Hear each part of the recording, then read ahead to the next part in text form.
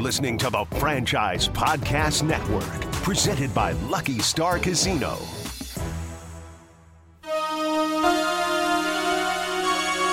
KRXO-FM and KRXO-HD Oklahoma City, a product of Tyler Media, entertaining you since 1965.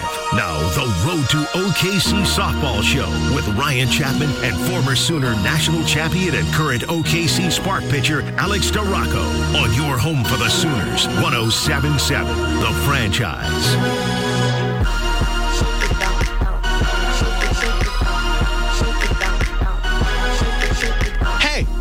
It's Monday.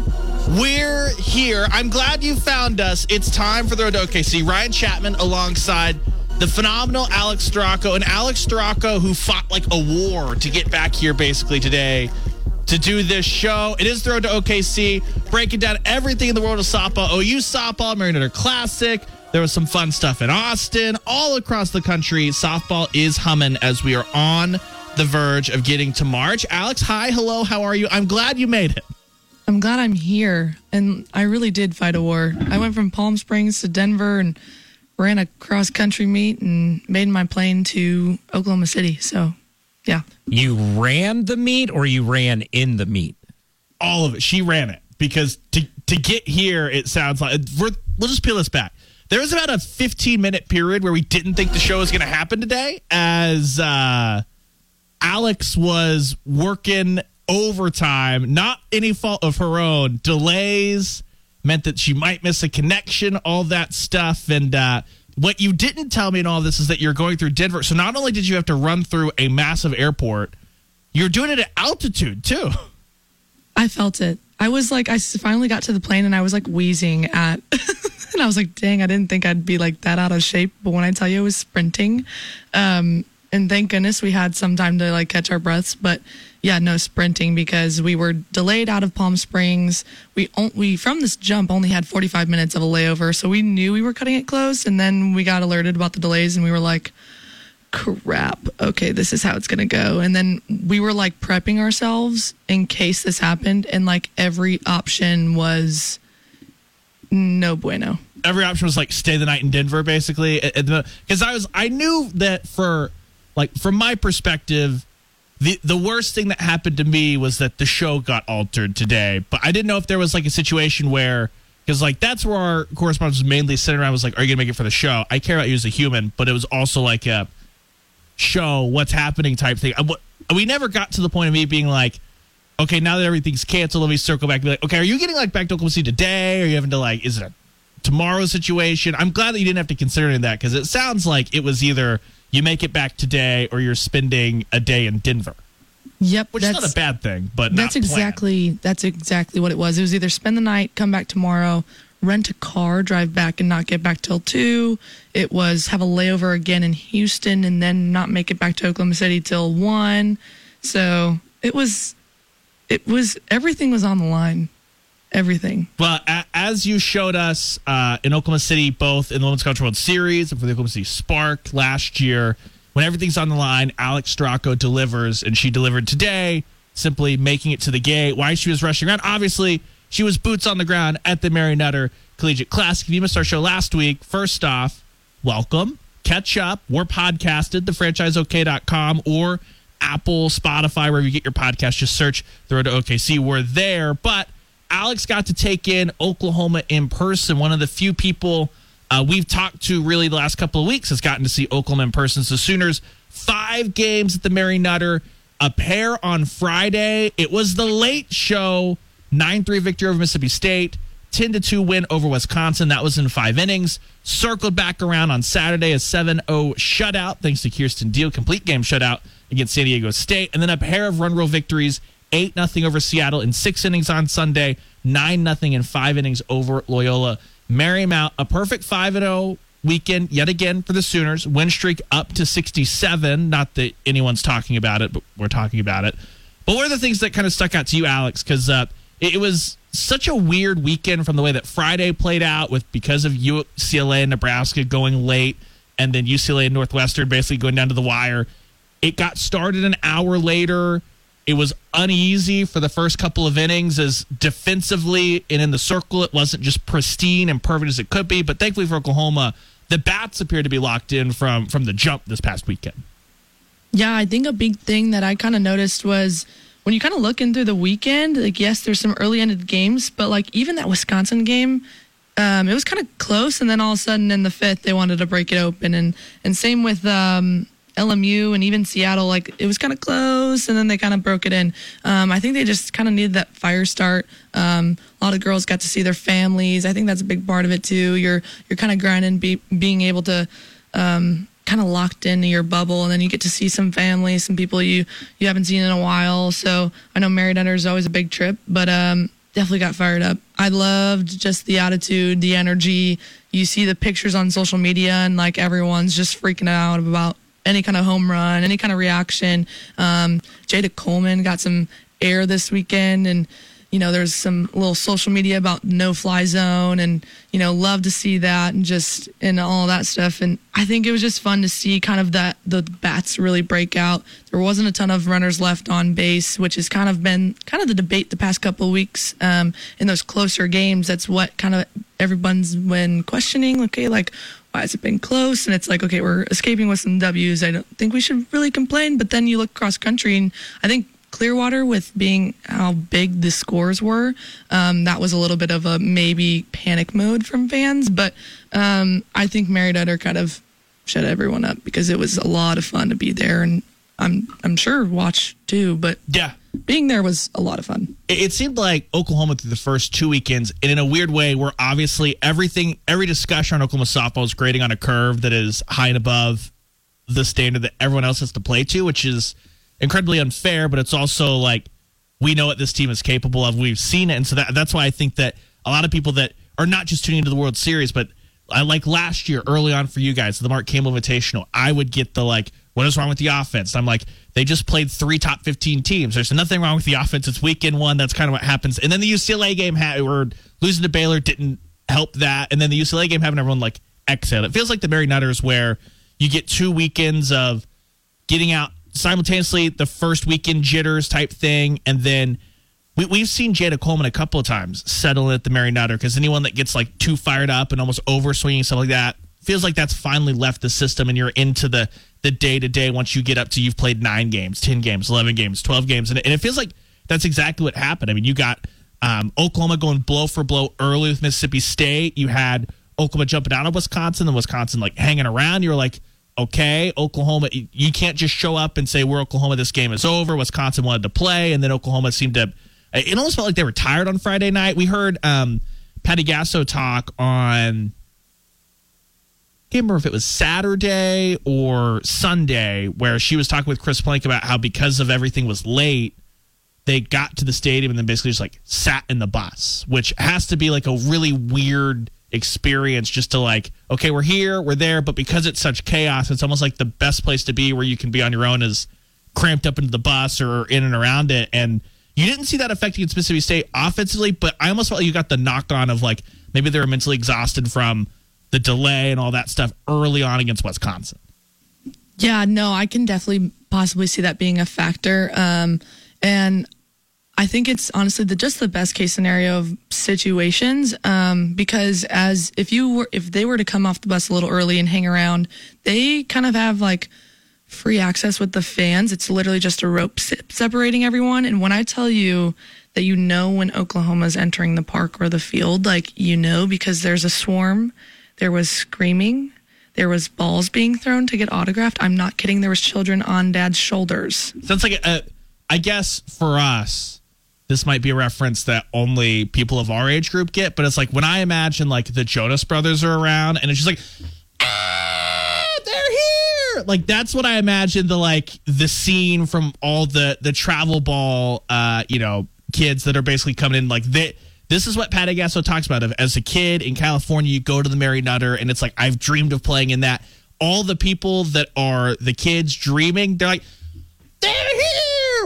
I'm imagining that's how that goes down. Yes, the Jonas Brothers didn't come to mind, but the Beatles were definitely referenced by people this weekend. And it was just obviously I was kind of in the mess last year, and like being able to like take a step back and watch it happen, I was like, holy crap, this is just unreal, because last year was crazy. I think this year there was like 6 kids deep off the rope. Like it was I can't even describe it. And so when you have that kind of effect and you're trying to gear up for a game and one of your bigger games of the weekend, like I can understand Coach Gasso's reason for keeping them on the bus, because it's definitely, I think, a little bit of a distraction and all that stuff. So I think that was honestly best case scenario, even though there were some little bumps in the road. But honestly, I love that the Mississippi State was kind of competitive from the jump, because it kind of gave them a reason to really claw back and show a little bit more of a true color of OU's lineup. And I was also happy, too, with May. Coach kind of let her kind of fight her battles in that game. She wasn't too quick to pull her. She, let her go deep into counts and really fight her game.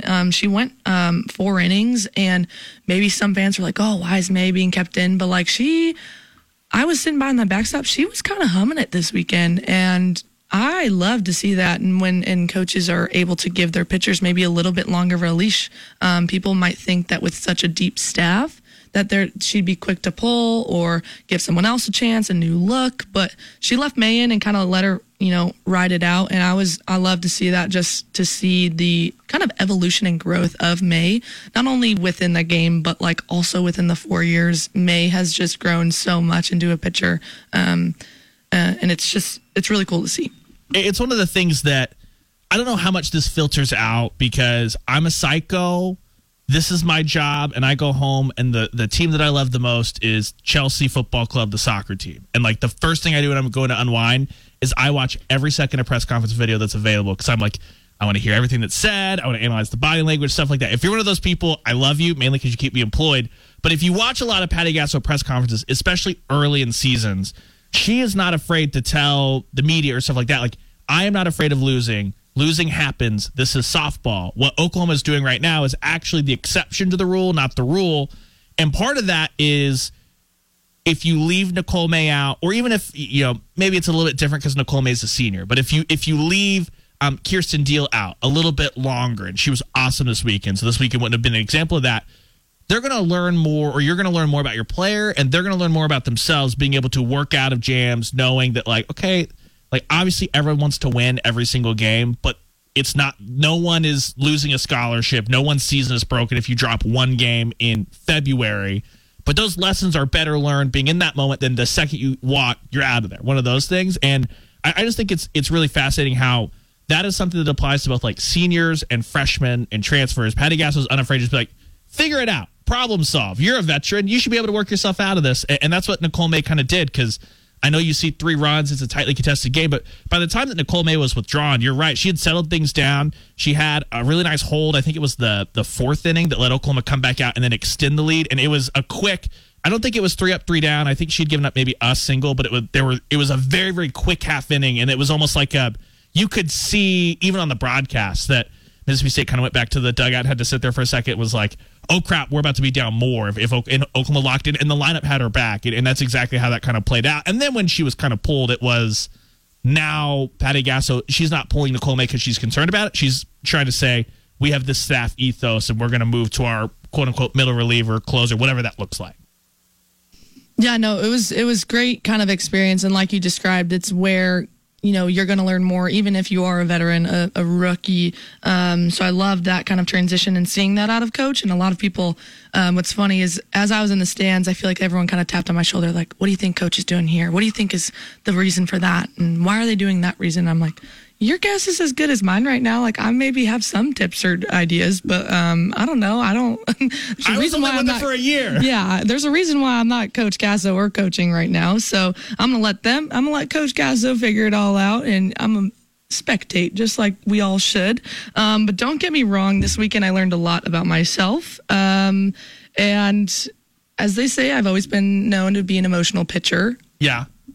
And I even tweeted it out this weekend of just shouting out the pitcher parents, including my own, because now that obviously I have great relationships with the bullpen and even the transfers. I have class with Carly. I helped Kelly kind of with a little bit of a transition, and even Peyton, I kind of helped her too with coming from Big Ten to to Oklahoma, and I have these relationships, and I'm like wanting to fight the umpire with anything that might be close around the strike zone.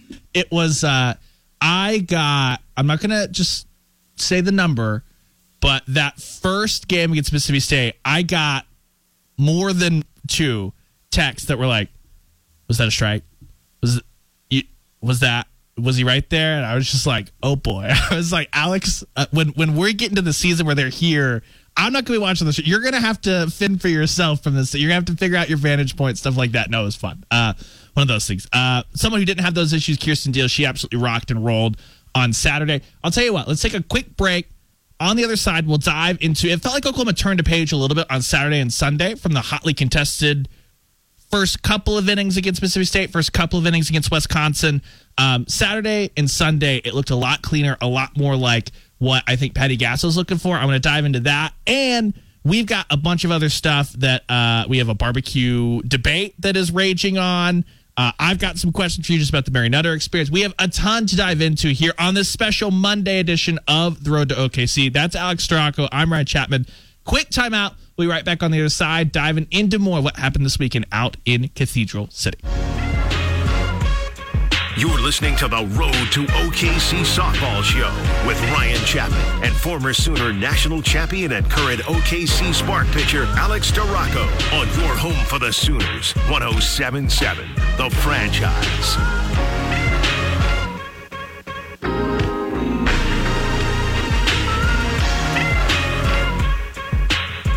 Welcome back. Road to OKC carries on. Ryan Chapman alongside the great Alex Storako. Shout out to Matt Branson, Matty Goldfish, back in the saddle, helping us out tonight as accidentally had to cancel some stuff, and then we had to uncancel it, and then we had to change producers. It's fine. It's fine. Shout out to Matty Goldfish. We appreciate you for being flexible. Alex, we're going to dive into more of the softball talk here in a second, but something that I've been waiting for personally, and no one may care about this, but literally we've gotten tweets about it, which makes me feel like I've shamed everyone into caring about this. And this was, so for me, the hardest thing this weekend is when Oklahoma was an hour behind on the first game. We didn't know that until we fired up the stream that it was going to be a full hour behind because I just wasn't thinking. And so I was doing a live blog where I was like, I'm now just having to talk to myself for an hour and hope that people stay. So I had to tell Alex, can I put the photo of the barbecue in the live blog? Can I give my own opinions on this barbecue? If you missed it last week, Monday on the Franchise Morning Show, Eddie and I talked to Kinsey Hansen. She talked about this tri-tip sandwich. She's like, it's to die for. Love it. Tuesday, we talked to JT Gasso. JT Gasso was very polite, but what he didn't say, but what he said was, it's California barbecue. I don't know what these kids are freaking out about. I was raised where real barbecue is. What the hell? Alex, the whole reason you went to Mary Nutter is we bankrolled it so that you could try this sandwich. Who is right? Kinsey, JT, or are you going to write a fence and be like, everyone's entitled to their opinion? I feel like could be biased. I could be. Yeah. Let me just preface too, I come from Chicago. Yes. So I feel like I'm not, homegrown barbecue.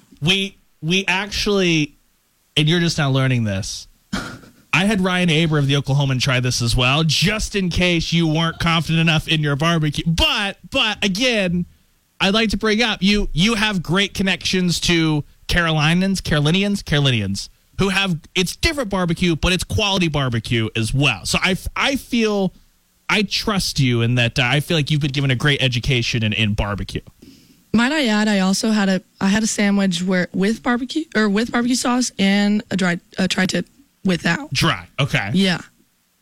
And I prefer the barbecue one. Okay. Yep. We're going to put that out there. But also I'm going to have to say immediate reaction. I'm going to go 7 out of 10. Okay.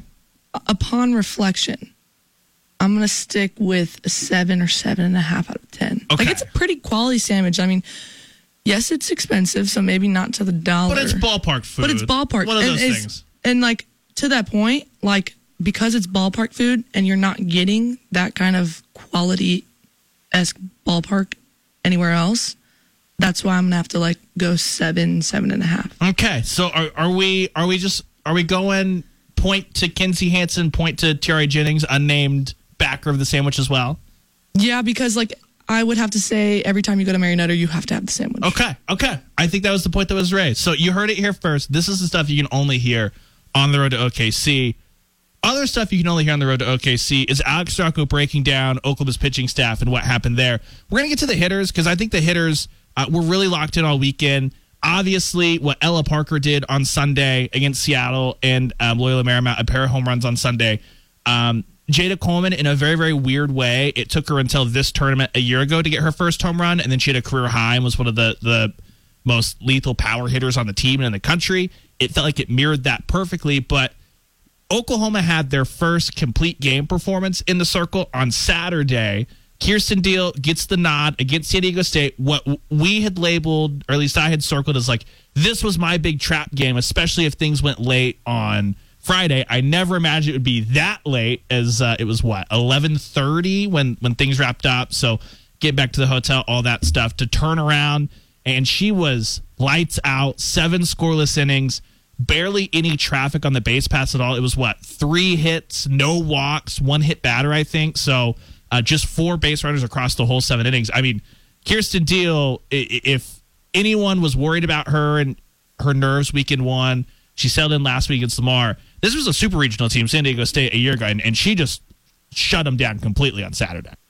Yeah, I feel like when you say you wanted to talk about the offense, I feel like she kind of set the tone for the offense. Obviously that game, but then also Sunday too, and really kind of turned it all around and just like, okay, we're Oklahoma, we're going to come here and we're going to do this. And that's what it felt like. She had that composure. She had that kind of attitude to her on the mound, and then she was able to like come to the dugout, smile about stuff, and kind of unlock a little things about not only herself and within like a pitching performance, but also like within the hitters. I feel like when the hitters see that kind of dominant performance, they're like, okay, like she's got our backs. And so I feel like within that, it kind of let the hitters kind of relax and do their thing at the plate. And you saw the results out of that within just the game as a whole. And then it was even amplified Sunday when you had those 2-run rules within 6 innings and 5 against Seattle and Loyola Marymount. So like, I feel like she was kind of the tone setter for the rest of the weekend. I was really excited for her. And just seeing her kind of improve in a short amount of time. I know a lot of people had her questions for her about her and her performances in the first weekend. And I just wanted to be like, just give it some time. We emphasized like for those past couple of episodes of just like, hey, like she kind of came on the back half of the season last year. She was under 30 innings. You know, she's already getting to, a good chunk of that halfway. And just knowing that she has that kind of swagger to her that's coming back. And so I was excited for her. And then we had a solid couple of appearances after that for the next couple of games too. And just not only the pitching staff, but then, like you said, the offense. Ella Parker was unreal. I mean, she just absolutely blasted some of those balls this weekend, and that was really exciting. Riley Ludlam. So much fun to watch behind the plate. I was by the backstop. She caught the Seattle game. So the first game, 9 a.m. Against Seattle, catching Carly Keeney. And when I tell you, she was a blast to just kind of like sit there and just like watch. She had like a lot of, I don't know, just attitude within herself of like just character. And you didn't see the nerves maybe that some might see, especially when you're like, okay, like it's my turn to catch and I have to follow up against Kenzie Hansen, who's, a crowd favorite. She's always been just kind of that rock behind the plate for this Oklahoma program the last couple of years. So it was fun to see her behind the plate and then also just kind of go off within in the batter's box. She absolutely lasered one out of the park this weekend, and she was just a lot of fun, and just seeing her kind of follow up, and it felt like the newbies kind of settled the rest of the team. That's kind of the energy that it had. I mean, you look at the freshmen this weekend, Ella Parker, she was 7 for 15. Cassidy Pickering led the team in average and 8 for 12 at the plate. And so when you see those kinds of numbers and you see your freshmen and your newcomers kind of setting the tone for the rest of the weekend, then it's when you have games from Tiare, who is a triple away from the cycle. She's leading the team. Tiare had 9 RBIs this weekend, which is just crazy to think about. Riley Boone, unstoppable. I mean, the only thing that could stop her is when she trips. That's literally the only thing. I mean, you look at. I think that once you get past like the third weekend, things really start to like. And everyone has dips and valleys, and everyone's going to go through a minor slump here or there. But like Cassie Pickering, still top in batting average, still top in on base percentage. Like Riley Boone's up there. Ella Parker still the joint lead of drawing walks. Ella, Sydney, and Tiare lead the team, tied with 7 walks drawn through these weekends. And you look at it, and one of the things that I thought was really encouraging is I think everyone remembers the really, really hot couple of weekends for Jocelyn Erickson a year ago as a freshman that was slotted into the Oklahoma's lineup. And the Mary Nutter, I feel like, is where she kind of dipped a little bit. And it was, okay, there's 2 weekends of film on you. Teams are really starting to prepare. What does that look like? And you've seen Ella Parker. She's super patient, and that's stayed that way. And as teams have attacked her differently, I thought that Pickering kind of got attacked low and away against Washington specifically. And I don't really think that last weekend, maybe McNeese had the horses to kind of test her. You saw pitchers that had the ability to test her this weekend, and it looked like she was unbothered. And suddenly, like, when you watch, is they're no longer attacking her low and away. That means they're like, okay, well, she's made that adjustment. We need to just go back to trying to go through and attack differently throughout a whole at-bat, as opposed to just saying, until you can hit this pitch, we're just going to keep shoving it at you. Yeah, and I think that's another big thing is like the adjustment. And I think I've heard a lot of the players and even coach say that she's so into hitting. Like, she's so wanting to learn more. She wants to attack in different ways. And I think a big thing too is when she doesn't have success, she's able to, you don't see the frustration out of her or Ella Parker. And I think when you see that kind of maturity out of 2 freshmen that are 2 of 5 with double-digit RBIs on the weekend, that's huge. You don't see the frustration. You don't see the discouragement. And I think that's huge within a lineup, and kind of that security that, will back the pitchers when maybe they don't have Deal-esque pitching performances like, KD had this weekend. And so I think, like you said, this is like that kind of 3 weekends in. Now we go, now we explode. They have the trips to kind of learn more about each other, not only off the field, but on the field, how people tick. And just getting that team factor. I mean, everyone's like, oh, they've had however many months together, but season brings a different side of you out. Those layovers in the airport, the running for a possible connection that they almost missed, from what I've heard. Just moments like that, I think, adds to it all. And so I think I'm really excited how it's all going to lead up for the opening of Love's Field this next weekend. And we'll talk about that a little bit to close the show. We talked with Jada Coleman this morning on the morning show, and she was talking about, like, this is the first time she's got to unpack her suitcase since the season started. It's just little things like that. And it kind of leads me to maybe a little bit of the bow I want to put on the Mary Nutter, because in the next segment, we're going to talk a little bit about other stuff you saw at the Mary Nutter. Oklahoma was not the only team that played. There's some other stuff around the country. And then obviously we'll preview Love's Field and the opening of that. But this is a team that from the outside looking in, it's felt like 2 things always come out. First, it's almost like the poke the bear thing. And I think you saw that against Washington a little bit, weekend 1. You saw that against Duke a little bit, weekend 1. You saw that against Long Beach State, for instance. Fast start. They tie the game up. It almost wakes the bats back up to be like, oh, okay, they're up for it. Then we have a worthy challenger type thing. The other thing is this Oklahoma team the last 2 or 3 years, not only have they been excellent and won a ton of games, Alex, it seemed like there's a pressure on Oklahoma to not just win, but perform and put on a show and be more than just a team that gets in and gets a gritty in and out and 2-0 or something like that. And more times than not, this team finds a way to deliver. And I don't know what it is about, if it's the atmosphere at the Mary Nutter, and we're going to see it this weekend, right? Love's Field's going to open, sold out opening weekend or opening day at least, over 4,000 fans packed in.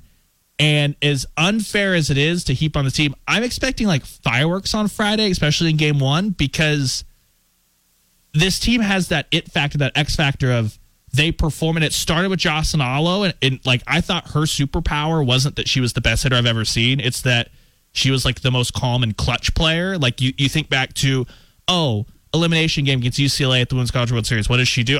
I'll just go 2 home run performance and like hit a grand slam, stuff like, and it was just like cool under pressure. And it was always the like, she's not going to hit a grand slam to set the record. Yeah, she is. That's what she's going to do. The team home run record is going to be that. Like, and that's stayed past Jocelyn. And I don't know how to like explain that. It just feels like it is. No, I totally understand, especially now as a fan perspective. I feel like I've gotten this weekend provided a lot more of just, okay, I'm on the other side of the fence, which I feel like was kind of weird. It was from like sitting and watching from the couch, but like when you're in the stadium seats and you're watching your friends take on the field and you're no longer wearing that uniform, that was like full force for me this weekend, which was for sure weird. And I wasn't sure if it was that or just the late nights when it was 2:30 Oklahoma time and I'm just now going to bed after a long day at the fields. But like when you have that kind of emotion that leads into it, I can see why fans aren't happy with like we're just sneaking by or we're all just good enough. But like in reality, like I've said before, like we just got to appreciate the wins because somehow they turned it on. And I don't know how, truthfully, like even when, I was a part of it a year ago when we're number 2 in the country a year ago today, and we go off and win 14-0 and 5 against the number 1 LOL program in the country. They've had a tough weekend. They've had a tough 3 weeks. We'll get to UCLA. Right. But like when you see the crowd and everyone's hemming and hawing about your offense last year and, what are we going to do without Jocelyn Allo? And then they come out and do that. And I was like, okay, this is pretty cool. They literally just flip the switch. And like, I feel like as a pitcher, I still don't know like the offensive secrets at times. And it's cool to be a part of it and then also step away and like watch it happen. 'Cause no one knows the secret. I don't even think they do it sometimes, but they just kind of like have something that really gets them going to the next level. And I feel like at one point it was I think Tiari's first home run of the weekend, this past weekend at Mary Nutter, that kind of livened them up. And then all of a sudden it was like, you get a double and you get a double and we'll have another home run and we'll have another home run. And it was like, okay, where has this been for the last 10 games? Where is this coming from? So I feel like when you have that kind of spark, no matter who it was, whether that's Boone, Tia, Ella, Cassidy, you're going to have that. And I'm just excited to see that atmosphere of them in the dugout at Love's. And truthfully, I'm so excited to hear the Boone in Love's Field with 4,000 people. It's going to be a ton of fun. I can't wait. It's going to be a scene on Friday. We're going to talk a great deal about that up next. We're also going to talk about some of the other teams across the country. Texas and Stanford kind of had a rerun of what happened out at St. Pete Clearwater. That went the other way. The UCLA of it all, Tennessee, all that fun stuff. Coming up on the other side, we got plenty of shows still left. But first, before we hit this break, just a reminder that softball season, it's here. And you need to make sure that you have the equipment that allows you to perform at your very best. That equipment is Resilient. Resilient Softball, an Oklahoma-based company that produces innovative, high-quality softball products such as Goldilocks, revolutionary patented glove design that ensures the perfect fit for every player. So if you want to take your game to the next level, buy Resilient Softball gear at Gregory's Sporting Goods and more, or visit them online at resilientsfbl.com. That's www.resilientsfbl.com. That's Alex Storako. I'm Ryan Chapman. This is The Road to OKC. On the other side, like I said, take a quick trip around the country, and then we're going to stop in right back at Love's Field, which opens up this weekend with the OU tournament. Stick with us. We'll be right back.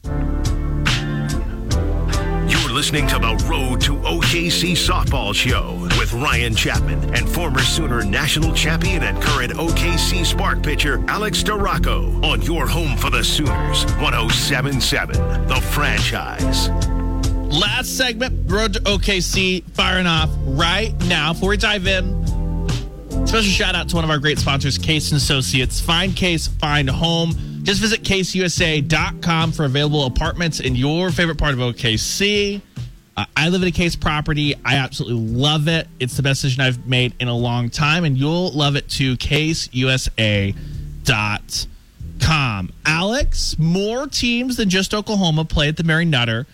There were a lot of fun games. We mentioned the reason why Oklahoma was behind time-wise on Friday is because UCLA staged a dramatic rally against Nebraska to come all the way back, win that game, took advantage of really unfortunate fielding mistake from Northwestern to win that game. A perfect 2-0 day on Friday. But UCLA had kind of an up and down weekend. I feel like they've been one of the stories early on of the season because a lot of people knew, hey, kind of scheduled to maybe take a step back. This could be a little bit of a rebuilding year for the Bruins. And it's not the end-all, be-all the first 3 weekends, but it feels like they've taken a couple more steps back than I think anyone really was prepared to see a program like UCLA take here in 2024 to start this thing off. Yeah, it was for sure kind of surprising. And when we were waiting around and watching that Nebraska-UCLA game, everyone was like, okay, Nebraska is kind of showing up here and really putting pedal to the metal. And then all of a sudden it was like heavy chaos, high-scoring game. And we were like, holy crap, there's no way. And then, of course, guess who walks it off? Maya Brady. Exciting game. UCLA then goes into a really tight one with Northwestern. I actually think I had Northwestern kind of, picking that one. If you guys aren't aware, Softball America actually has like weekly picks every week that you can do. So I actually kind of jumped in on that one this weekend, and it was kind of fun to kind of watch my results and all that stuff. But then also I got to stay around for the UCLA-Tennessee game after the Sunday matches of Oklahoma. And with the way Tennessee has been playing, I really thought that they were going to sweep UCLA kind of out of the way and kind of make nothing of them. And Carlin Pickens actually started the game, and UCLA went with Taylor Tinsley. And it was kind of a matchup for the matchups, I feel like. Carlin Pickens, she's thrown hard, and she's known for kind of throwing hard and that low ball. And I'm just impressed in a pitcher sense of like how she throws. It's really kind of exciting to see a very different esque of throwing. But I was also kind of surprised by the UCLA sophomore. She was throwing harder than maybe I kind of expected, but also what I saw from her last year. I know she had an appearance when OU played UCLA. And so when you see that kind of development of a pitcher, it's kind of maybe what they're, like you said, building around. And so UCLA actually ended up winning that game 6-2, a little bit lopsided of a score than I thought that it was going to be.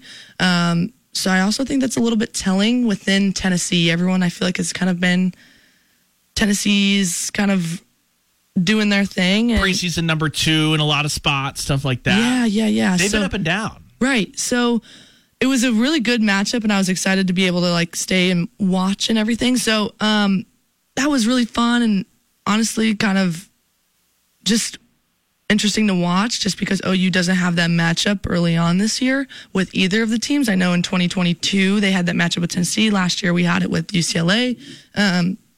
So I was kind of mad that we didn't have that matchup as I was going, but also too I'm glad to see that kind of comparative of the two against each other, to really see that comparison. So I think that was really interesting when you see that score and you see that kind of backwardsness of maybe everyone expected. The offense kind of fired up for UCLA, and pitching kind of held it down. So that was a big one. I kind of floated around and watched Nebraska a little bit. They're always been, in my mind, kind of a feisty team before the Jordy Ball transfer. So I wasn't surprised with some really well played, just scrappy teams and games this weekend within their opponents. And so it was all around just fun weekend, and seeing just the different competition and stuff like that. I think, too, it's one of those things where you look at, okay, UCLA is not the UCLA we're used to seeing, but they still have the talent to show up and have a really strong performance against a Tennessee team. So you go down a Tennessee rabbit hole. Okay, what does that really mean? And then we've talked about it. Tennessee has an up and down weekend. They actually got smoked by Cal State Fullerton on Friday at the Mary Nutter, which was just kind of a bizarre thing, not expected, lost 11-2, then immediately rebounds and beats a really feisty Oregon State team. People remember seeing them at the World Series here recently. And it kind of goes back to the little bit of the Jekyll and Hyde, as they had 2 really strong wins over Baylor to open the season, then lost 2 one-run ball games to Stanford and Texas at St. Pete and Clearwater. So you're like, okay, who has cemented that number 2 spot? You go, okay, Texas has played really well. The opening weekend they had against not just UCLA, but the wins over Stanford in Clearwater, stuff like that. In Tennessee, they circle back. Texas loses to Stanford. Stanford comes to Austin, to the Longhorn Invitational, wins 4-3 in 8 innings. We've seen the ups and downs of OSU. Really strong win against a Washington team that's really, really good after what they did against Georgia and stuff like that in LSU. And I think that it's important to remember, and it's been weird trying to have this conversation in this era of softball the last couple of years. As a sport, we've never had it better. There's so much talent across the country.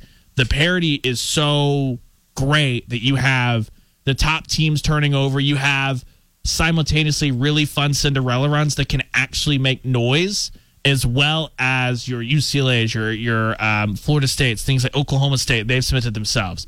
Like, that can exist at the same time that Oklahoma has been as dominant as we've ever seen in the sport. And I feel like that kind of flies under the radar. And it's why it's like almost even more impressive that Oklahoma has consolidated the power at the top of the sport when it's as deep and as good as it's ever been. Like, this team on a 67-game winning streak, you take it 10 years ago, and they might win 200 games playing at the level that they're playing at the competition.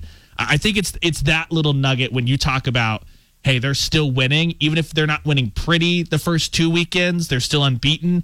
There are not a lot of teams else across the country, good, bad, ugly, pretty, that can say that. And that's kind of like, I think the thing that needs to be appreciated most about Oklahoma is that while there's all of this chaos around the country, there's like, the only chaos is like, are they going to give up 2 runs in the first couple of innings, or is it just going to be a shutout? That's kind of like the chaos that Oklahoma has.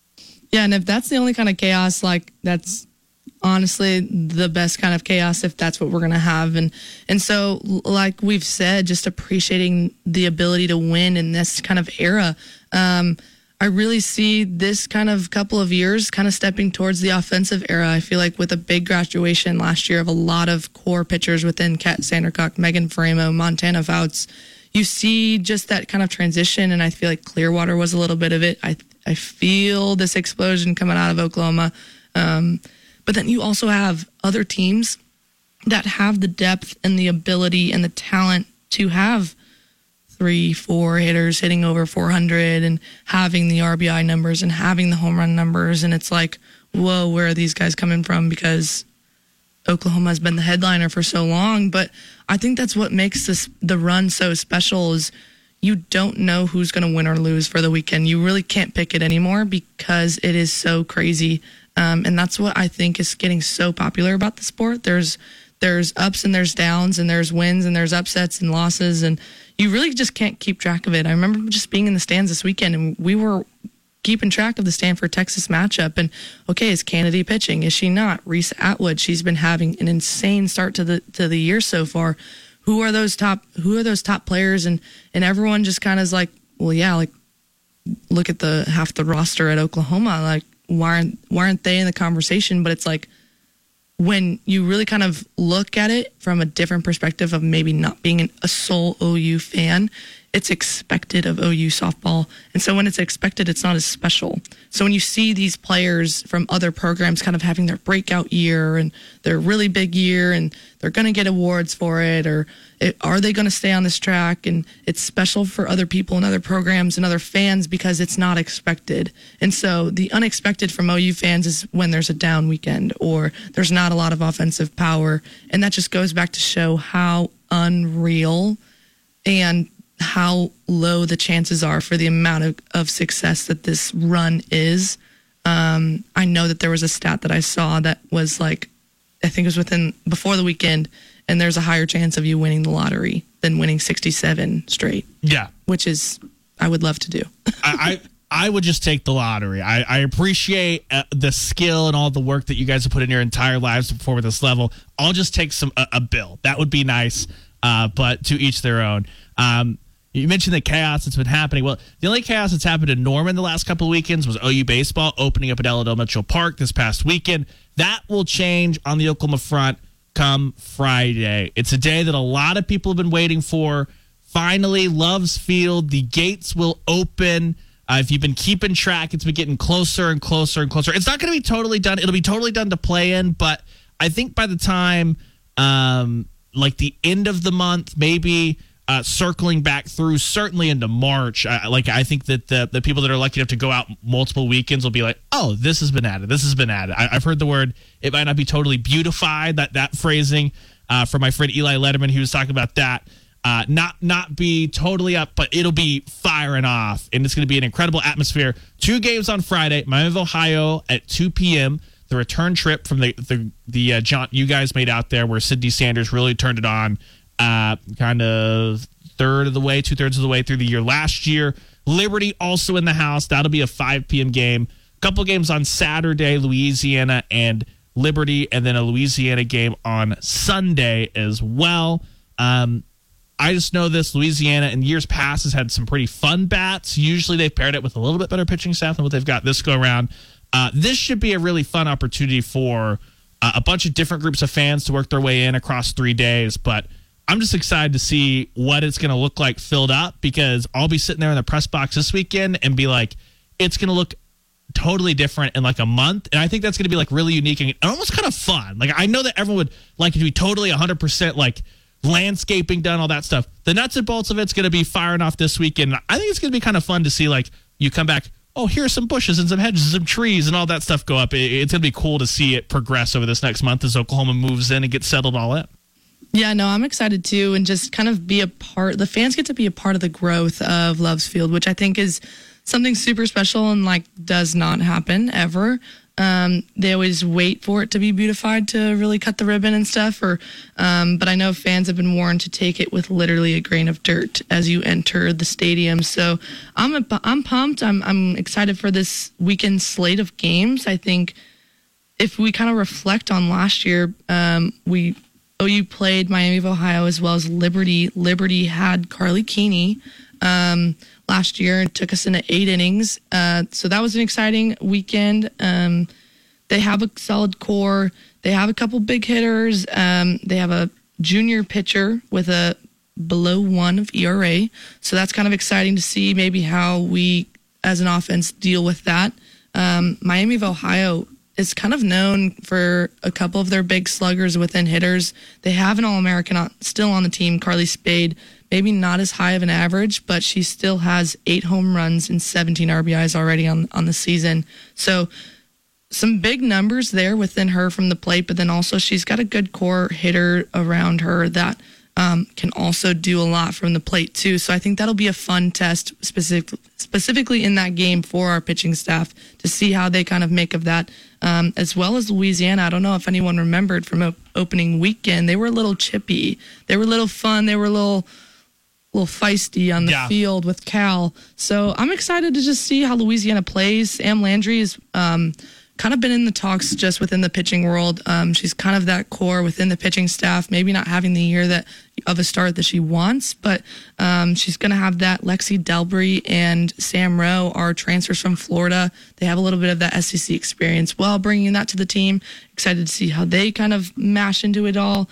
But I think as a core for a weekend and opening Love's Field, it'll be really kind of exciting just to see the blend of it all and see kind of the energy that the dugout's going to propel into the field, but then also what the fans are going to bring. I'm so excited to see what the fans bring, energy force and just loudness and hearing everything. And like you said, OU softball performs and puts on a performance. So I think they'll definitely live up to that kind of standard this weekend with the crowd. I'm excited to see what it looks like. First off, hopefully it's dry for that game against Louisiana, because otherwise things get wonky. Shout out to if you're on Softball Talk and you just have, I've probably watched that video 10 times because it's just perfect. We appreciate Cal, someone that you guys were very familiar with a year ago in regional play. But I'm fascinated because, like, mentally what I've been trying to do this whole time is like, okay, so the Hall of Fame Classic is a tournament that went away this year.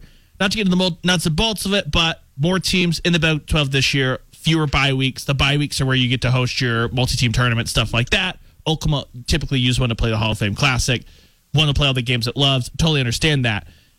The 5,000 fans that would be around like the lower bowl of like the Friday session and the Saturday session of the Hall of Fame Classic, that's about the same number, give or take, just depending on what kind of session you rolled up to. But instead of just being spread out literally like well beyond the third baseline all the way down to the first baseline, going to be able to totally surround the field. You're still going to have that energy from the outfield. That's what makes the Hall of Fame Classic, and I'm sure that you felt this from the Hall of Fame Classic to even the Big 12 tournament where the upper deck's open to then the World Series, the fans that are behind you. It feels like, I mean, anytime that you've been out to Marita Hines or anything like that, you see Boone and Jada and everybody out there, like, get the fans to do it behind him. I'm excited to see what that looks like as far as 4,000 plus fans totally surrounding the field, not having to have just empty swatches of grass and gravel in the outfield, and like Jada Coleman and Riley Boone, like, it feels like they're going to be trying to one-up each other with Sports Center like plays and web gyms out there in the outfield. While I'm interested to see if inside the dugout they're like, okay, is there a pool for who gets the first home run, who gets the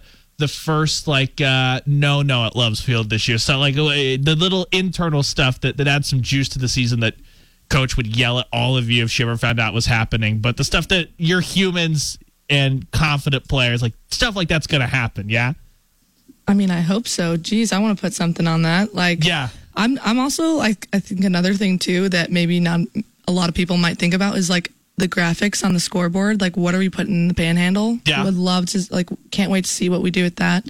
Are we putting a target out there? What's the deal? Like, are we hitting the heart and loves? Like, what's going on? That would be incredible. Right? That is, we talked to JT the first time we talked to him on Tuesdays about, I was joking about, like, do you have a net out in front of the scoreboard? Because I know Joe Siglione loves it. And he's like, that's a heck of a shot. And I'm like, yeah, but you've seen Alyssa Brito. Kinsey Hansen, which, by the way, sorry to go all the way back to the Mississippi State game. Oklahoma just did like the version of anything you can do, I can do better, where Hansen's like, oh, you're going to put it out into the tarp out there? Okay, I'll punch a hole in the tarp. Just incredible stuff there. But, like, somebody's going to smoke that board the first time this year, and we're all going to be like, so who's paying for it? Is the panel okay? What's happening? Yeah, no, I'm pumped. There's just so many different aspects. Like you said, who's going to have the first of everything out there? Who's going to get the first start? Who's going to get the first touch of the grass? I mean, the first diving play, the first rob of the home run. My money is on Jada, but I mean, so is everyone else's. But I'm just excited to see that aspect, but also who's all there. Come on, show up. Show up. I'm not super concerned about them showing up. I actually, like, if you're looking at one, like maybe that Liberty game, like the second game on day one, where maybe the emotional letdown of, okay, you've played the first game, it's excited, now you've got to turn the page and start over and play another game, see what that looks like. But I think we all can't wait, and I know it's something that's going to make a lot of people happy. This is your reminder. We love everyone that works at Flow, obviously. I canceled my Flow this morning. I did too. For OU softball, you're done with Flow. If you're an ESPN Plus, the only time you venture off ESPN Plus or ESPN proper is for, I believe it's game one of Bedlam that got picked up by FS1. Everything else is ESPN Plus the rest of the way. So obviously what you could do is you put the ESPN Plus stream on, you're not going to have the technical difficulties, you mute it, and then you turn Plank on here with the franchise, and that's the way you roll. Yeah, absolutely. I don't doubt it, because Plank is the best of the best. He's the man. He's the man indeed. And also when he tells you to listen to the show, do it. Do it. But Alex, that's all the time that we've got. Real quick, one big shout out to Riverwind Casino, one of our other incredible sponsors. Jim Gaffigan's rolling through Riverwind on March 23rd. Tickets start as low as $83. There are 2 show times, 5 p.m. and 8 p.m. So get out there to Riverwind. Ton of entertainment, best games, all that stuff out at Riverwind Casino. But that'll do it for us. Big shout out to Maddie Goldfish for the late call out of the pen. We appreciate you. Alex, happy you made it back in. We'll talk next week. Next week is another Monday show. We only have 3 weeks the entire year that we're not on Wednesday due to games and stuff. Next week is one of those weeks. So we'll talk to you in 7 days. As always, if you missed any of it, it'll be podcast at thefranchiseok.com or just search The Road to OKC on Apple Podcasts or Spotify. But until next week, for Alex, for Matt, I'm Ryan Chapman. We will talk to you guys next Monday.